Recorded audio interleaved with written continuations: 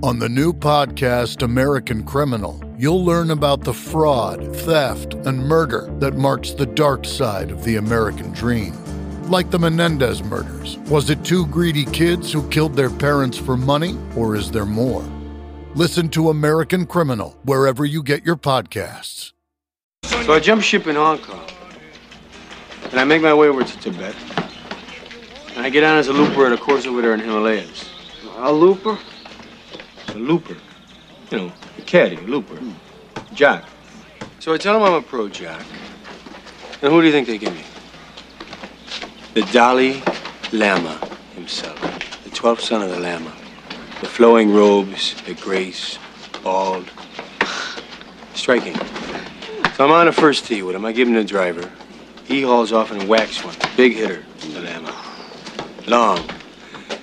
Into a 10,000-foot crevice right at the base of this glacier. Do you know what the Lama says? No. Gunga Galunga. Gunga Gunga La Gunga. So we finish 18, and he's gonna stiff me.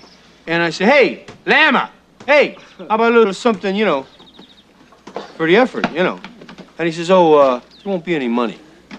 But when you die, on your deathbed, you will receive total consciousness. So I got that going for me, which is nice. Hey everybody, I'm Carl Dixon from Coney Hatch, and I have just had the pleasure of talking to Jay Scott on the Hook Rocks podcast, talking about some great stuff. You want to tune in and hear this, baby. Take the wheel, I know you can. Run the road as fast as you can. Think it's bad, it's really good. Your mind's a trap under the hood. Lost your love, now you lost your way. Now your tire tracks have faded away. Hey, revving high, you're making time. The speaker's up, the fucking down. So many times you wanna fly. Just try the way you wanna be, burning on the gasoline. This town has seen the back of me. Try the way you wanna be, burning on the gasoline. Now this town has seen the back of me.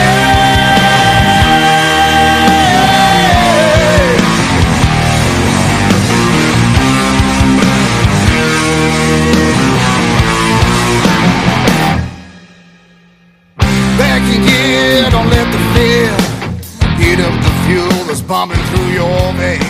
What's going on, everybody? Welcome back to the latest and greatest episode of the Hook Rocks podcast. I'm your host, Jay Scott, your tour guide along the way. Thanks for returning. Thanks for listening. We are part of the Pantheon Podcast Network.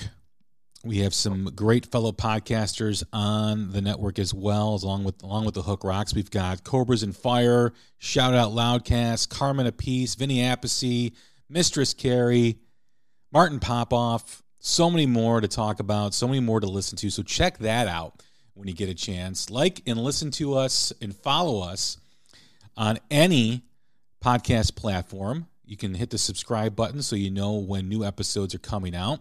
You can like us on Facebook, follow us on Twitter.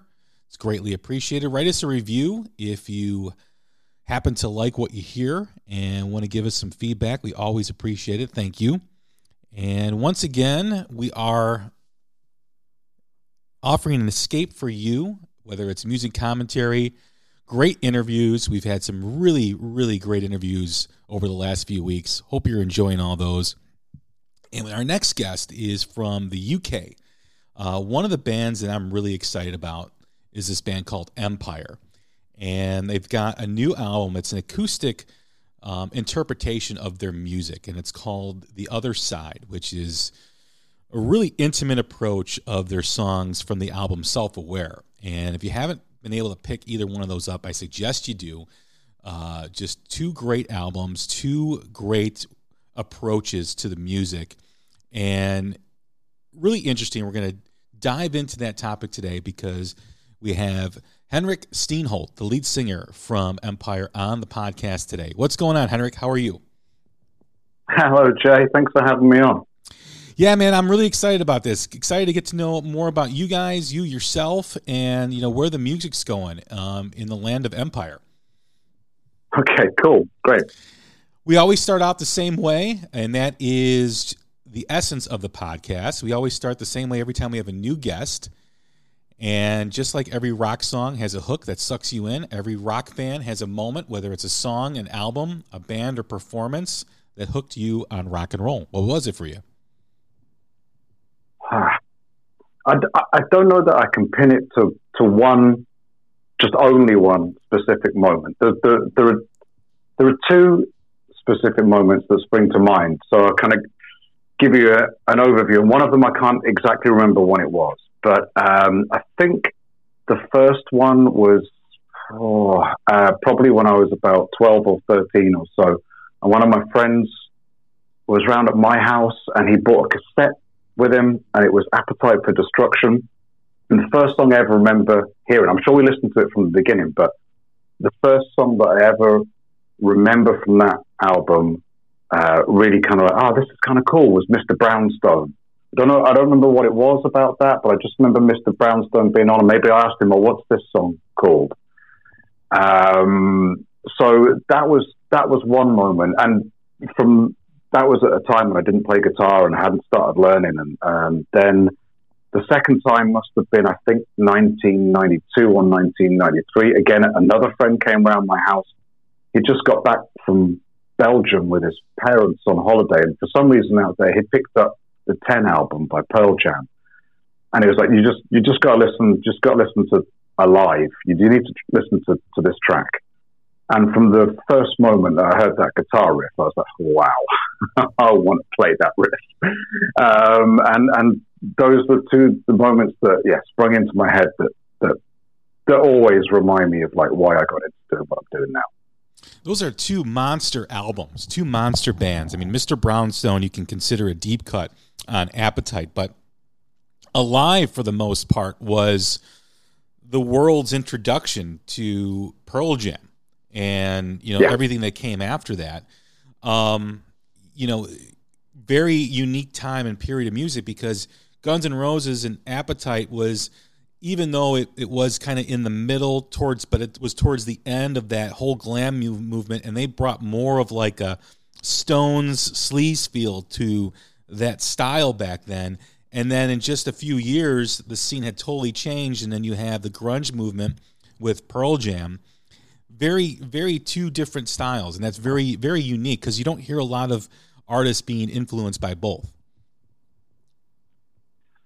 Yeah, I guess, I mean, I can sort of go the other way to perhaps like before Guns N' Roses, when I wasn't really listening to rock at all. I just listened to 80s pop music, and my brother started listening to Dire Straits, and I'd borrow his albums or copy them onto a cassette and listen to them that way. So I kind of started on that slightly softer guitar-based rock, but again, I don't exactly remember when that was. It may have been around the same time as Guns N' Roses when I kind of picked those guys up. But yeah, I don't know. I've never really separated. To go back to what you said, I've never really separated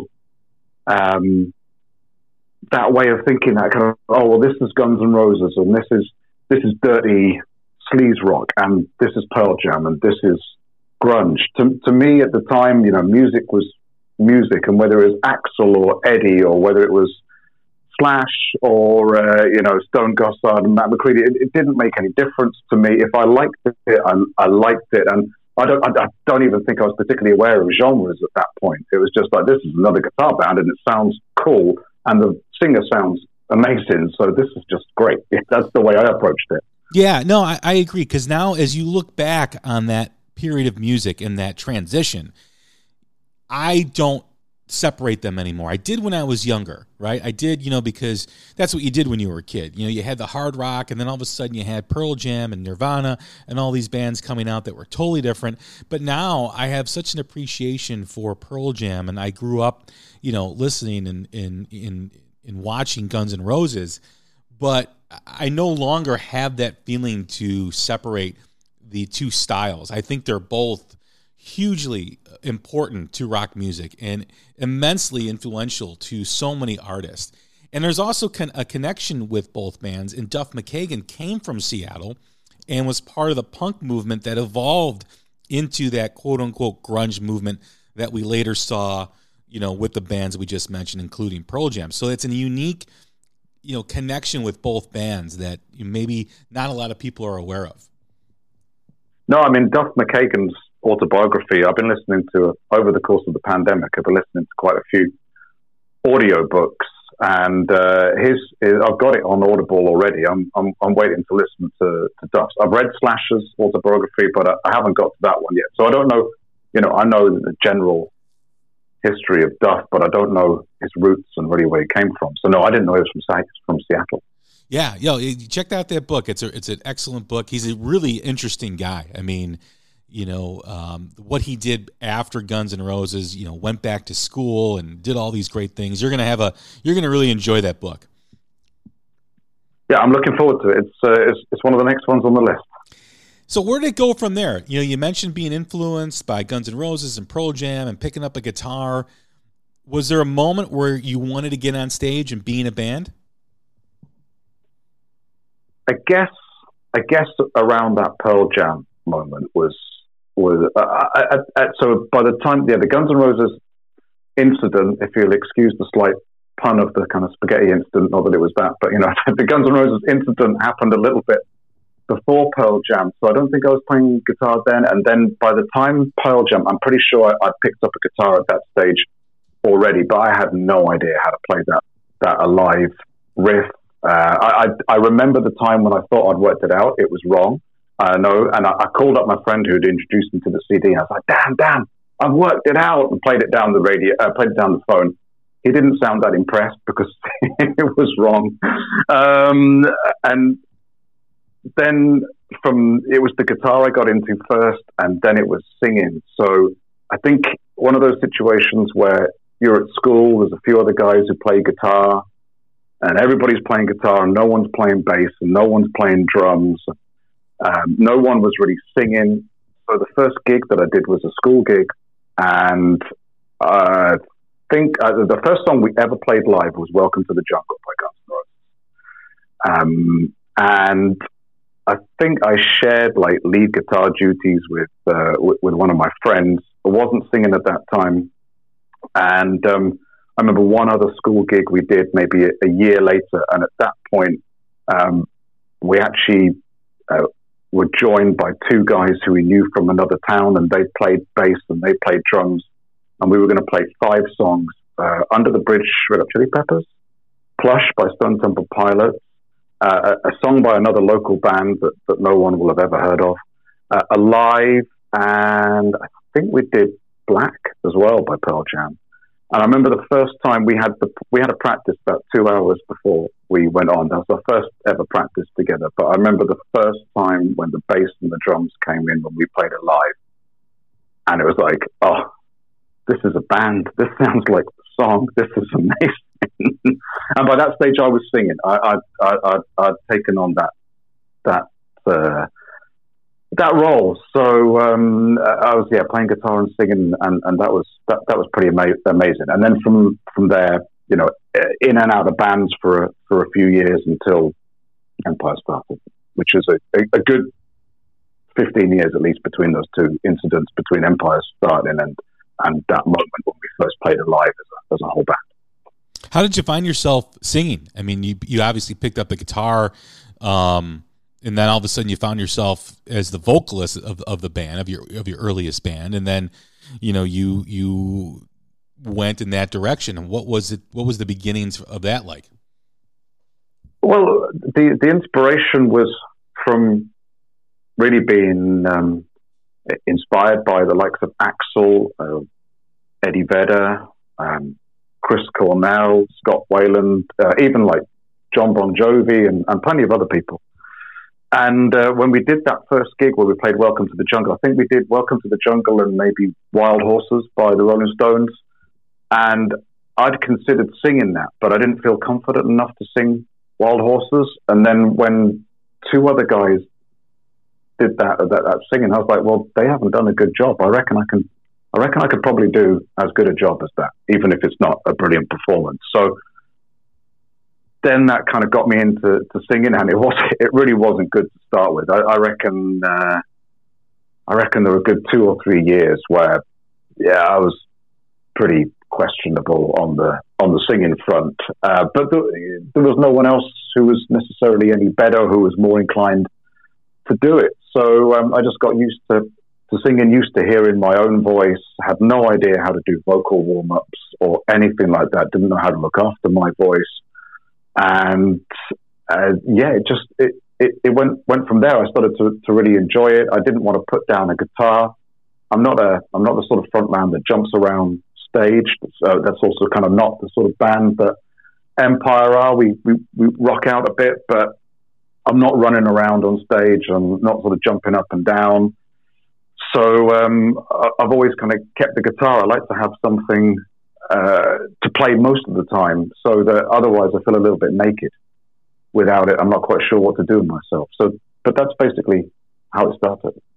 When did the writing aspect come into play? Were you influenced by a song or a songwriter that you were able to connect with and, motivated you or inspired you to write music? All of the people I've just mentioned were inspirations on that front as well. And with my friend at the time who played guitar at school, and we were the sort of two who were playing guitar together for the most part, we decided to try and write some songs. And I think they were quite basic. I was definitely better at writing the music than I was writing lyrics or writing melody at that time. And I think I still am. I can sit down and I can relatively easily create the music for a song, but the melody and especially the lyrics are a completely different matter. So I don't know that it was any specific person or song or that inspired me. I think that was a more overall. I can't give you a defining moment like I could with pretty much everything else of like that song. I need to emulate it. I think probably at that stage, if I had to pick one that was really what I wanted to do, and perhaps, of course, it was something that you could pretty much do by yourself, i.e. just me and a guitar. It was probably More Than Words by Extreme. That was probably the song that maybe tipped the balance in terms of, well, if I could sing that and play it, that'd be pretty cool. I remember learning that all the way through on guitar, being able to play the whole thing. I always struggled to sing it as high as Gary Sharon could. It's a tough song to sing, but it's a wonderful song. It's a very well-written song, too. It's one of my favorites. As far as writing, when you do write lyrics, are you writing from more of an observational point of view, or are you writing for personal experience? Definitely from the observational point of view. That's kind of a theme that goes throughout all of Empyre's songs. If you take Self-Aware, actually to completely counter what I've just said, My Bad is the opening song of Self-Aware. That is a song that is one of the few songs on there that's from a personal perspective and a personal perspective of mine. And that's actually just about did our lead guitarist, arguing over any aspect of the band or whatever. We were sort of going through a turbulent time, and that's what that was. But most of the songs, New Republic, Just a Ride,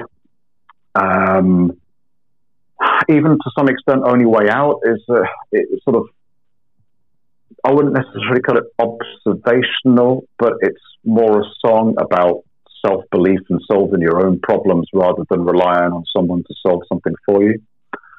So, if I take New Republic, we're not a particularly political band. We're not pro-war or anti-war or any of those. It's just we were commentating on the state of the world at the time or in our current time, basically. Just bombs and guns and all that sort of stuff that goes on in different parts of the world at all time and has done for hundreds of years.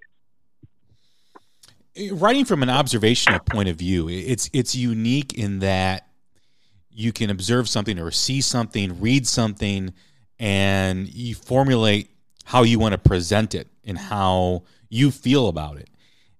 Have you ever, when you're writing like that, have you ever struggled to find, the balance of how to present an observation that you're writing a song about?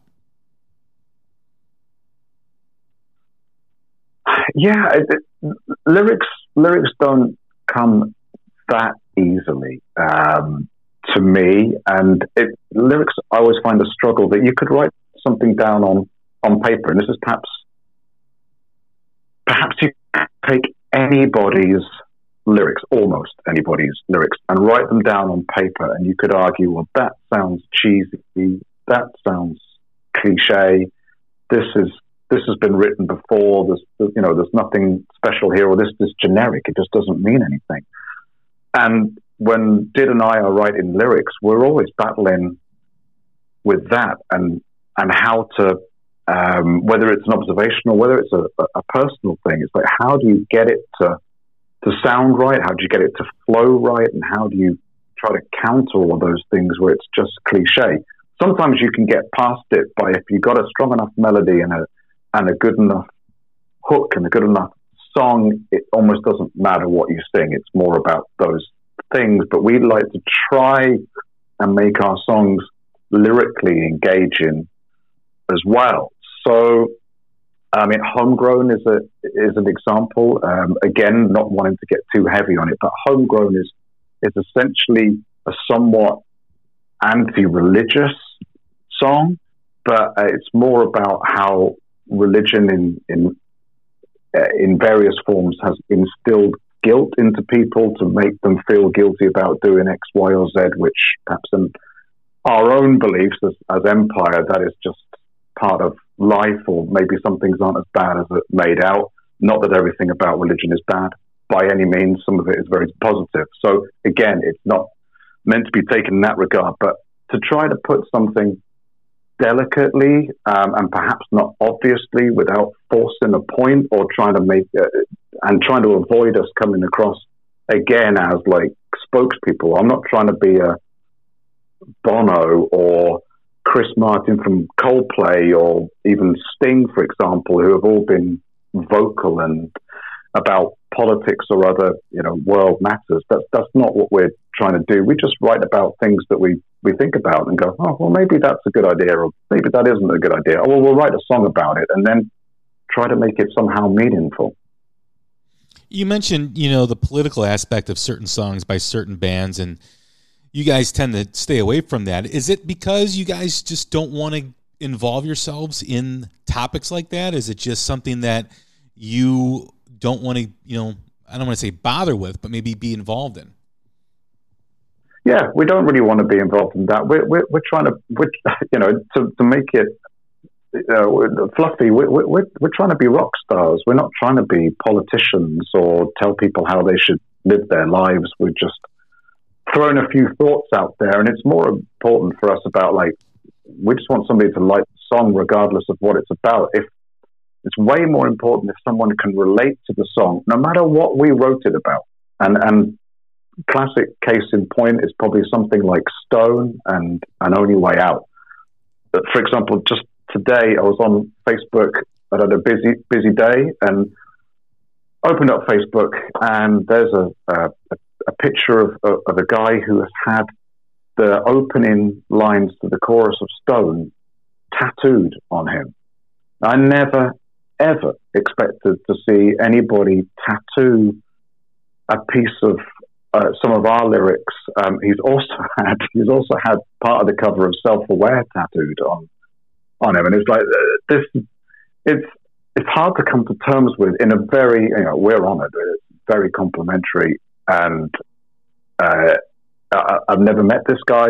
No doubt I'll see him at a gig at some point in the not too distant future. But so for someone I've never met, doesn't really know anything about me, or knows the band from across a stage or across the airwaves, the CD at a festival, whatever it may be, that has meant enough to him to go and put those lyrics that we came up with on his own body, because however he interprets them is so important to him that regardless of what we wrote it about, it doesn't matter.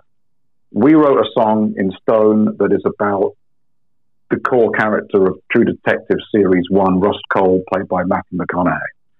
It undoubtedly has nothing to do with why this guy's had it tattooed on him, but I think that's what's amazing, that people should just remember that. Like, if a song means something to you, it means something to you, and who cares what they wrote it about, really? That's the way I've always approached music, and any song that, I go looking for meaning in songs as well. But I'm interested to know why, Axl wrote Mr. Brownstone. I find out, okay, it's about heroin. Well, I can't really relate to that, but I like the song anyway. Those kind of, it's very, very surreal and kind of peculiar situation to be in, but amazing at the same time. What's really great about Empyre is, and I believe you guys are one of the best at doing this, is create an atmosphere with the music to go along with the lyrics. Because whenever I listen to the music from you guys, it creates like you feel like you're in something.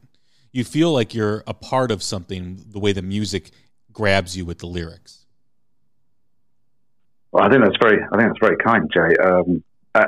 It is certainly what we try to do, and it's always great when people pick up on elements of that, especially when you've never seen us live, as far as I understand. So to just get that from a CD or Spotify or wherever you're listening to your tunes these days, and for that to come across just in a room with nothing else than that to sort of manifest it, it's great that comes across. I don't really know how to describe it. There are a few of the publications in the UK who've managed to sort of pick up on that thing, that we're trying to write songs with a big enough atmosphere to fill an arena, to fill a stadium, and there's no two ways about it. That's what we're aiming for. That is when we play the biggest rock festivals and venues we possibly can, and we write in a way that we hope will fill those places with sound. Some people have been kind enough to say that even in the smaller venues, you sound big enough to be on the big stages, and wow, how big would we sound when we are on a ginormous sound system? Well, I want to find out, is basically it. But it sounds like when you say things like that about us being able to create an atmosphere, that maybe we've got a chance of doing those things. So that's really kind of you. Thank you very much. Well, you're welcome. I think that was the first thing that really I connected with, was just the feel, the way the song and the music made me feel, and then the lyrics presented itself, and I'm like, wow, this is pretty, like, it just creates a whole different vibe to where you're at and wherever you're listening. If it can transport absolutely someone, that's a magical tool, isn't it? I don't claim to have that magical tool. It's just that it's nice if it does that. That's amazing. The album is The Other Side. It is basically, an interpretation of your music with piano, acoustic, strings, whatever. Was this album part of Empyre's plan to stay in front of their audience, because the album was released last year? You had the pandemic. It's difficult, during this time, now that all this music's being released and people are getting ready to start playing again. There's a lot of great albums that were released prior to this year, and people shouldn't forget about that music. And is this a way to kind of reinvent or kind of get back in front of your audience? It's a lot of things. Truth is that album was, regardless of the pandemic, was already planned and already recorded before any of us went into any sort of lockdown, or before even really COVID set in. So we recorded The Other Side between September and December 2019. I've got to get my years right. It gets confusing when you've been at home for a year. So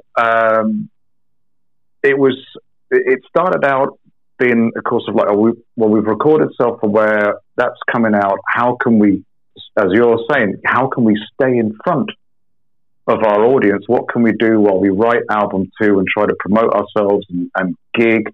What can we do that is not, cheating the fans, but maybe it's going to take us a little while to write a second electric album. And we originally thought we would release an acoustic EP. At that stage, we'd already done quite a number of acoustic gigs. Half the songs were written acoustically. We'd played a few festivals where the first foot in the door was to do an acoustic stage, a side stage, perhaps while they're swapping over the acts on the main stage, and we were taking any route we possibly could to get in, and in fact using it as a selling point, and we still are using it as a selling point to get into some of the bigger festivals. Ask a festival, we'll play as many times as you want, for example, because we can do the acoustic and we can do the electric if it's a big enough event. So to get in front of as many people as possible. But that wasn't really the aim behind it on the festival and gigging front. It was a case of we knew that we could do it. We knew that we always liked playing acoustically. It always brought a different element to the songs. Around the time when I really started to discover Guns N' Roses and Pearl Jam, I'd go down to the local CD store or cassettes or whatever it was at the time, and I'd be looking for acoustic versions of the latest Guns N' Roses or Pearl Jam or Bon Jovi or whoever it was track. I don't know. I just really liked acoustic versions. I liked when it was stripped back. If it was live and acoustic, fine. If it was studio recorded, fine. But most of the stuff I'd find would be live, and then out of the blue, MTV just brought out MTV Unplugged, and I was like, I'm in heaven here. You got Pearl Jam, Stone Temple Pilots, Nirvana, Alice in Chains, whoever else. Queensryche was another one I remember. That, and it's there are all these acoustic tracks. It was just ideal as far as I was concerned. So, Did and I have always had that similar taste in some areas of music. We always liked the acoustic stuff, and we've always liked MTV Unplugged, and I suppose this is our homage to MTV Unplugged, although it's not live, because whilst all of those albums are great and all of those renditions of the songs are great, what frustrated us is that we went looking for acoustic albums, and 9 out of 10 of them are all live albums. They're just made up of live acoustic versions of tracks that the bands have done. So we were, let's go and studio record this. Let's make this as good as we can possibly do. And we put as much effort into it as we did with Self-Aware. And it just so happened that we had 8 out of those 9 tracks recorded before we went into the pandemic.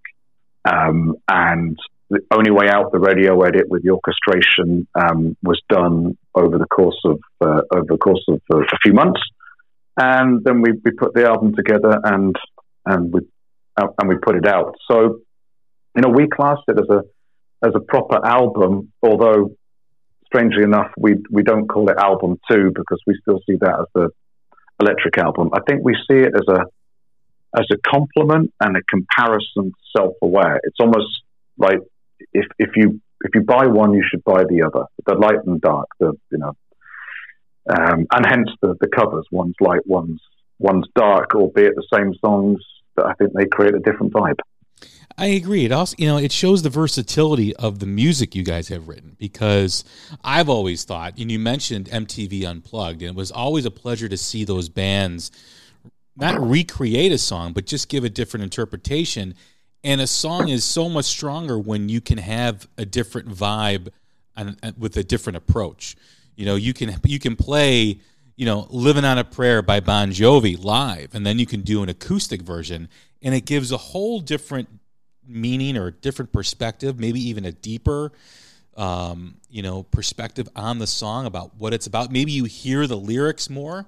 Maybe the lyrics connect with you more on certain aspects. So it's really interesting when a band like Empyre does that and interprets something or has their audience reinterpret the song to kind of show its versatility.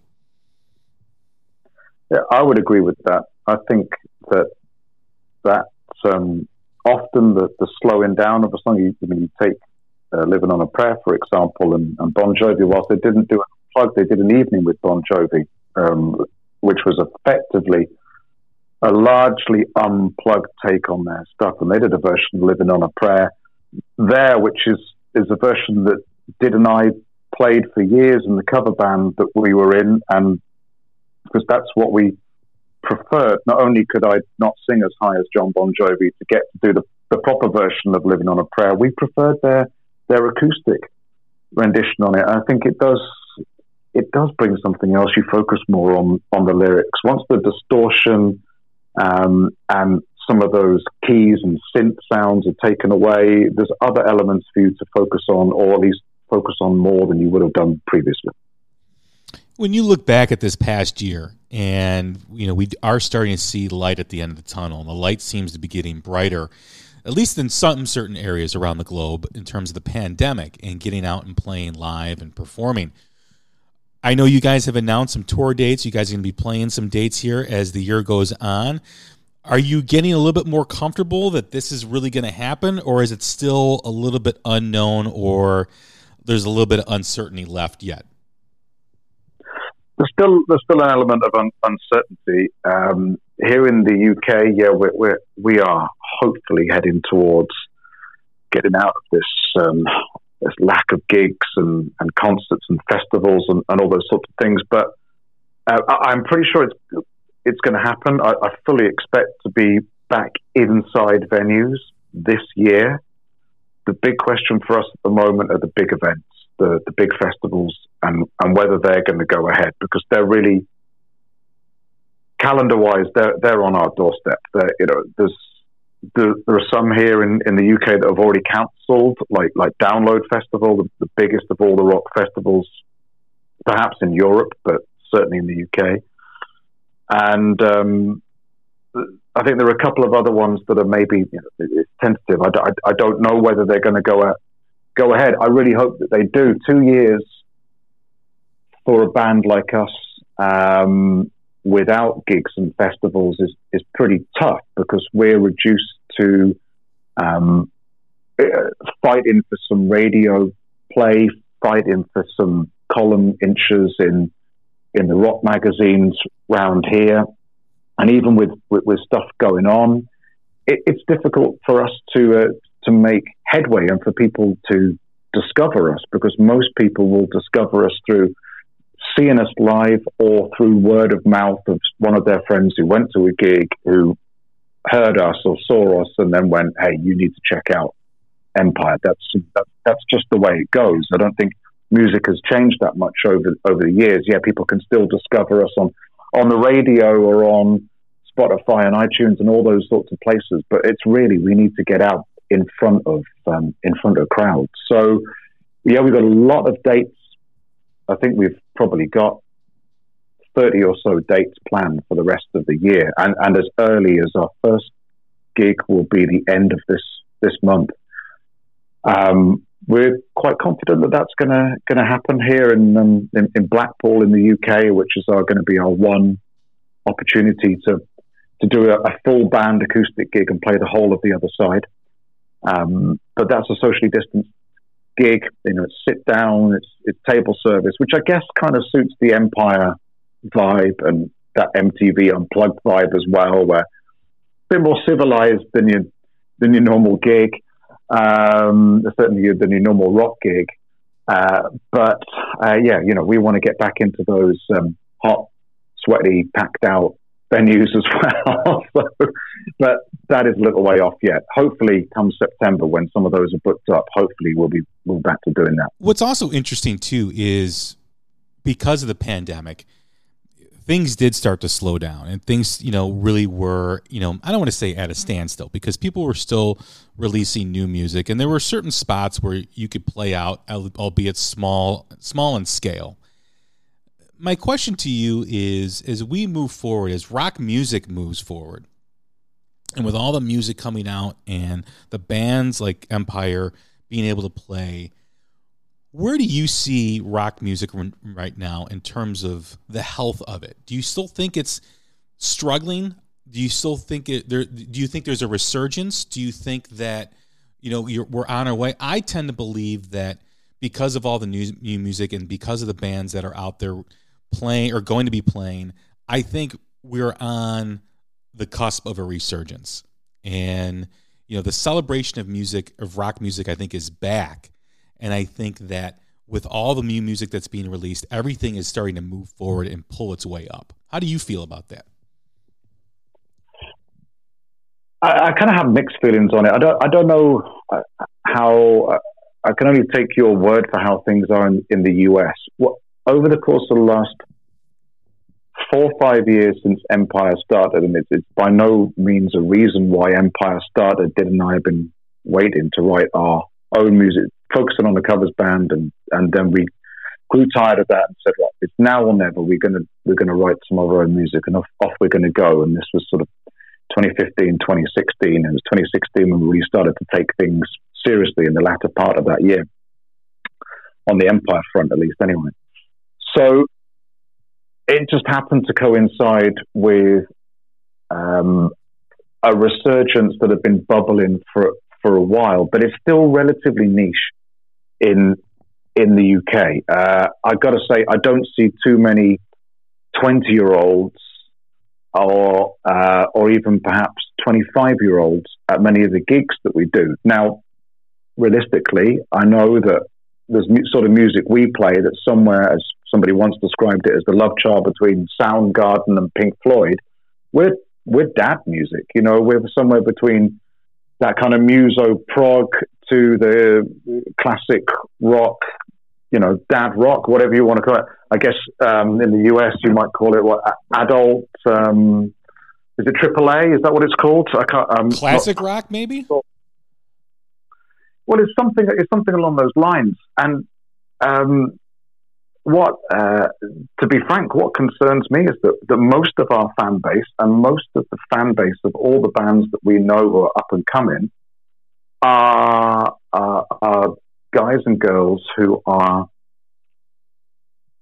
40 years plus old.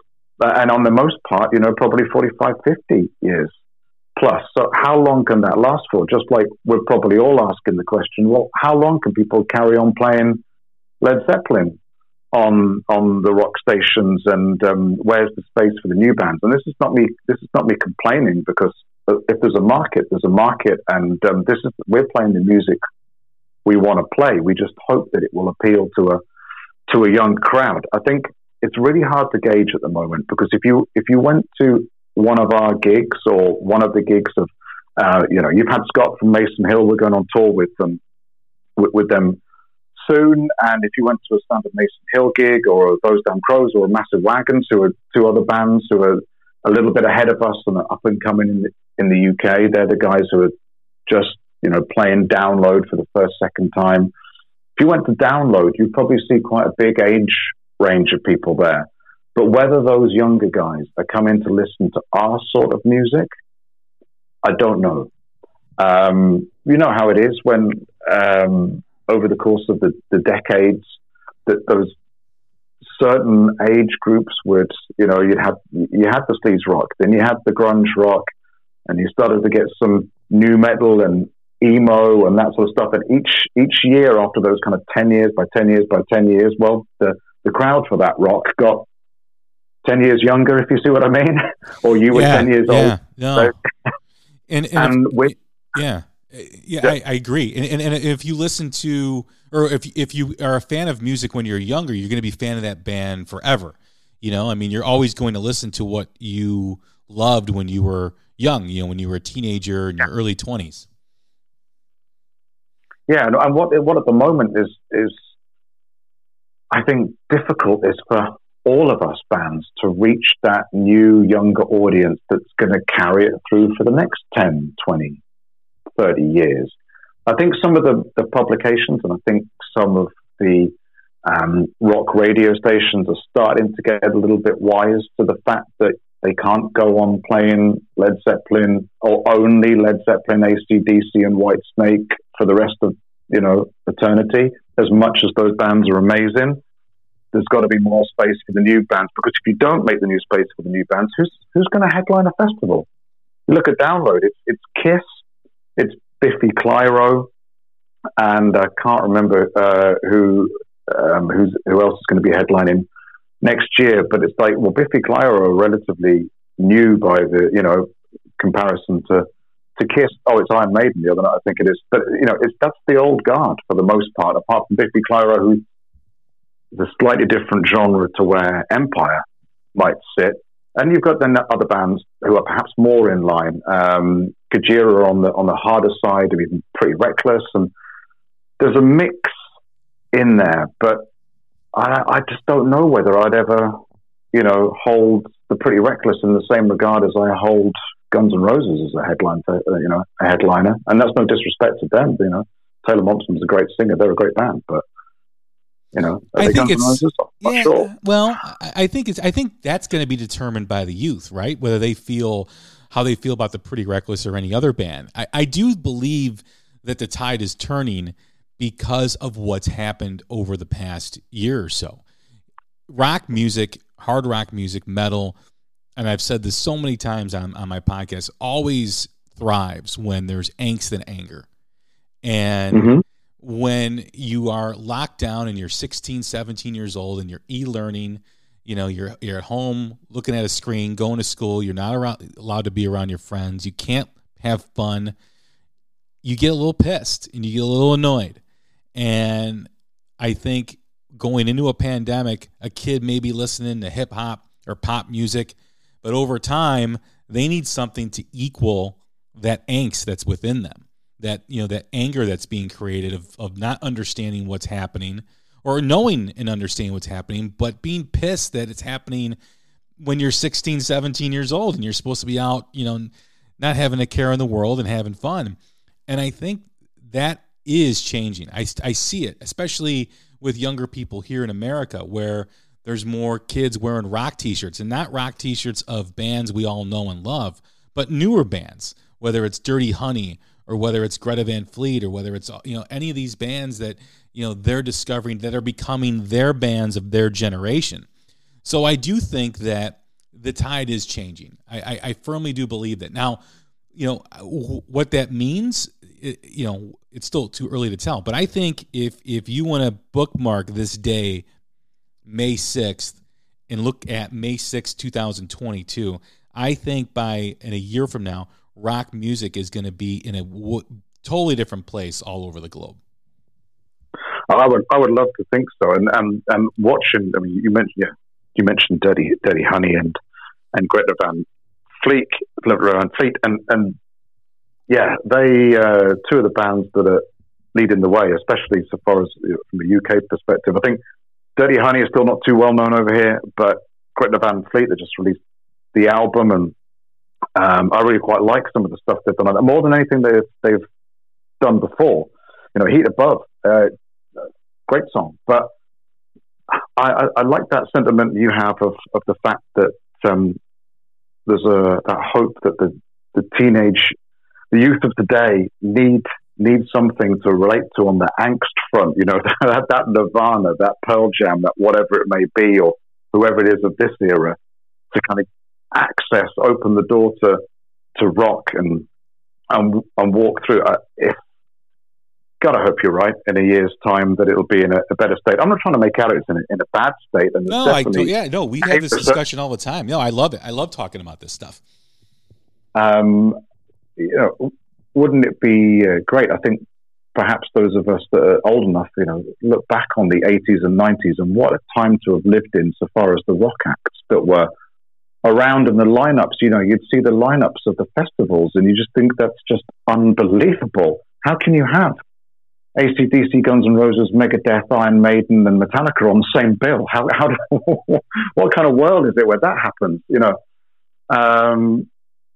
I hope there's some more bands around like that, and of course, I hope for Empyre that we're one of the stadium fillers of the future. We certainly, as I said, want to play those big stages, but it is for the youth and some of the older generation of today to decide whether we ever get to do that.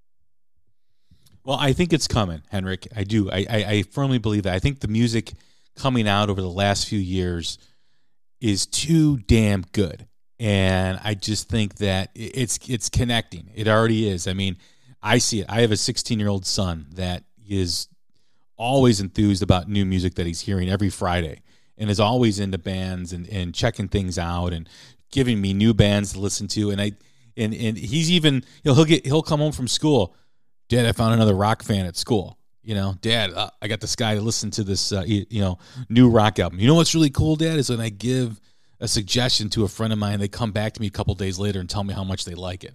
So I think it is changing. I think, when you're listening to music at 10, 11, 12 years old, and whether that's hip hop or pop, and as you get older, you need something more. You need something, I think, with a little bit more edge to it. And I think because of what's happened with the pandemic, it's like the perfect scenario for rock music to thrive in. And I think you kind of hit on it there. It's that word of mouth thing. Yeah. If your son's listening to a range of music and introduces just as I described for me, like my friends bought a CD round or a cassette round, and they stuck it on and listened to it, and sometimes immediately, sometimes within one listen, it resonates. There's some substance there. There's something, whatever it is, a riff, a lyric, a melody, and that's really important. So yeah, long may that continue. Well, Henrik, it's been a great conversation, a great interview. Thank you very much for doing this. Thanks for having me, Jay. Really enjoyed it. Thank you. Good luck. Continued good luck with the new album, and hopefully at some point you guys get over here to the States too. I'd love to see you guys live. We'd love to come to the States. It's on that list of goals. It's on the ambition list. Tough to get out of the country at the moment, but the ideal scenario for us would be that we're able to jump on the back of a tour for a bigger band and do a good number of shows in the States. I know we've got some supporters over there. We've sold copies of The Other Side to people who've ordered as far afield as the States, and that's always a really nice surprise when I hear about those orders coming in, and also people who've listened to us online and sent us messages. And the international community is whilst we can't travel, it's kind of closer in a weird way than ever before because of social media and the fact that it's just more accessible. So yeah, to get over and play some shows in the US would just be awesome. Well, it's going to happen someday. I firmly believe it. So I can't wait to see you guys here in Chicago. Thanks, Jake. Look forward to it. All right, everybody. That is Henrik from the band Empyre. Check out their new album, The Other Side, a acoustic approach, a stripped-down approach to their album that they released, Self-Aware. So check that out and check out their website. Order the album. Go out there and find them on Facebook. You can link up to their website there at empyre.co.uk. Buy some merch for them. Support great music. Support this band. Once again, I'm Jay Scott. This is the Hook Rocks, the Ultimate Rock Community Podcast. Like, follow, subscribe, wherever you get your podcast. And stay strong, stay healthy. We'll talk again soon. Thank you.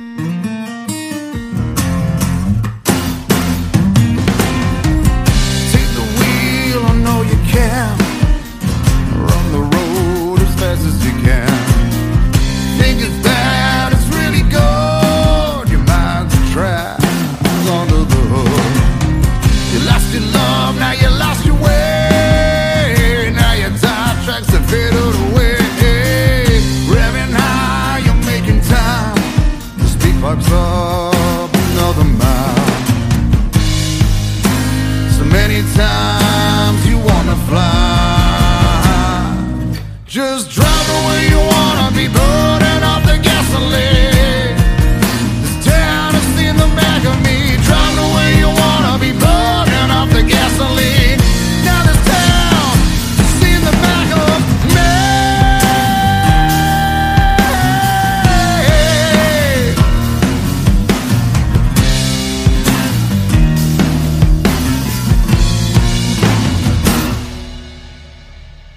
Back in gear, don't let the fear heat up the fuel that's pumping through your veins. Don't lose